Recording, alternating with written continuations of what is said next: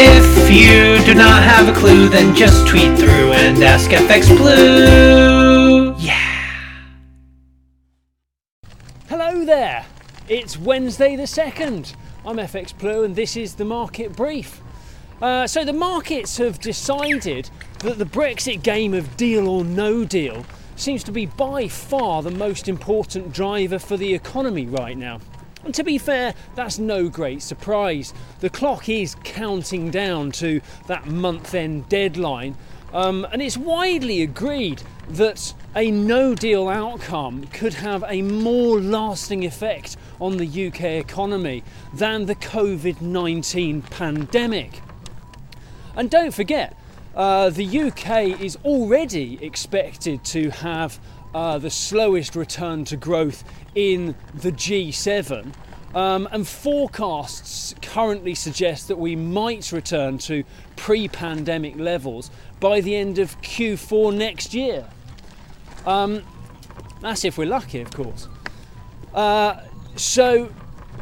But with rumours circulating again that they may have a deal brewing from the Brexit negotiations, it's all looking rather good. Of course, reality should wait for confirmation to come through and the details to come through the official channels.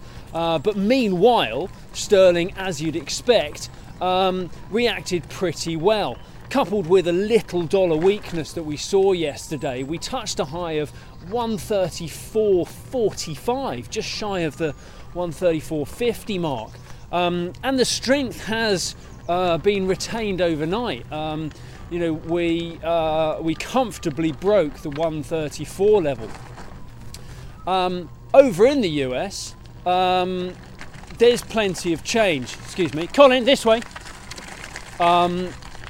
With Trump heading for the door, it seems to have freed up a few of the Republican members of Congress, and they are now able to work more freely on the pandemic support bill. Suggestion is that a bipartisan package is being worked on, and that's aimed at removing the uncertainty ahead of Biden being fully installed as president towards the end of January. Yellen has also been on. She spoke yesterday of the lack of federal support being an American tragedy. And while things may indeed get worse before they get better, she assured the American public that help is on the way from the new administration.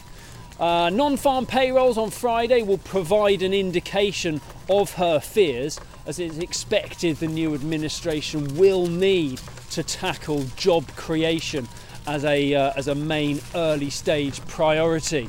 Check that out in his first 100 days. Weekly jobless claims look to have bottomed out at the moment, and a new job creation isn't setting any records. Non-farm payrolls is expected to drop this Friday. Bear that in mind when you're thinking about your bid for the sweepstake. Meanwhile, the euro reacted to yesterday's dollar weakness. We smashed through the 120 level, and euro dollar touched a high of 120.80, which is where we open once again this morning.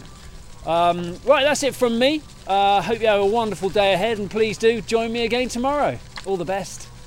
If you do not have a clue, then just tweet through and ask FX Blue. Yeah.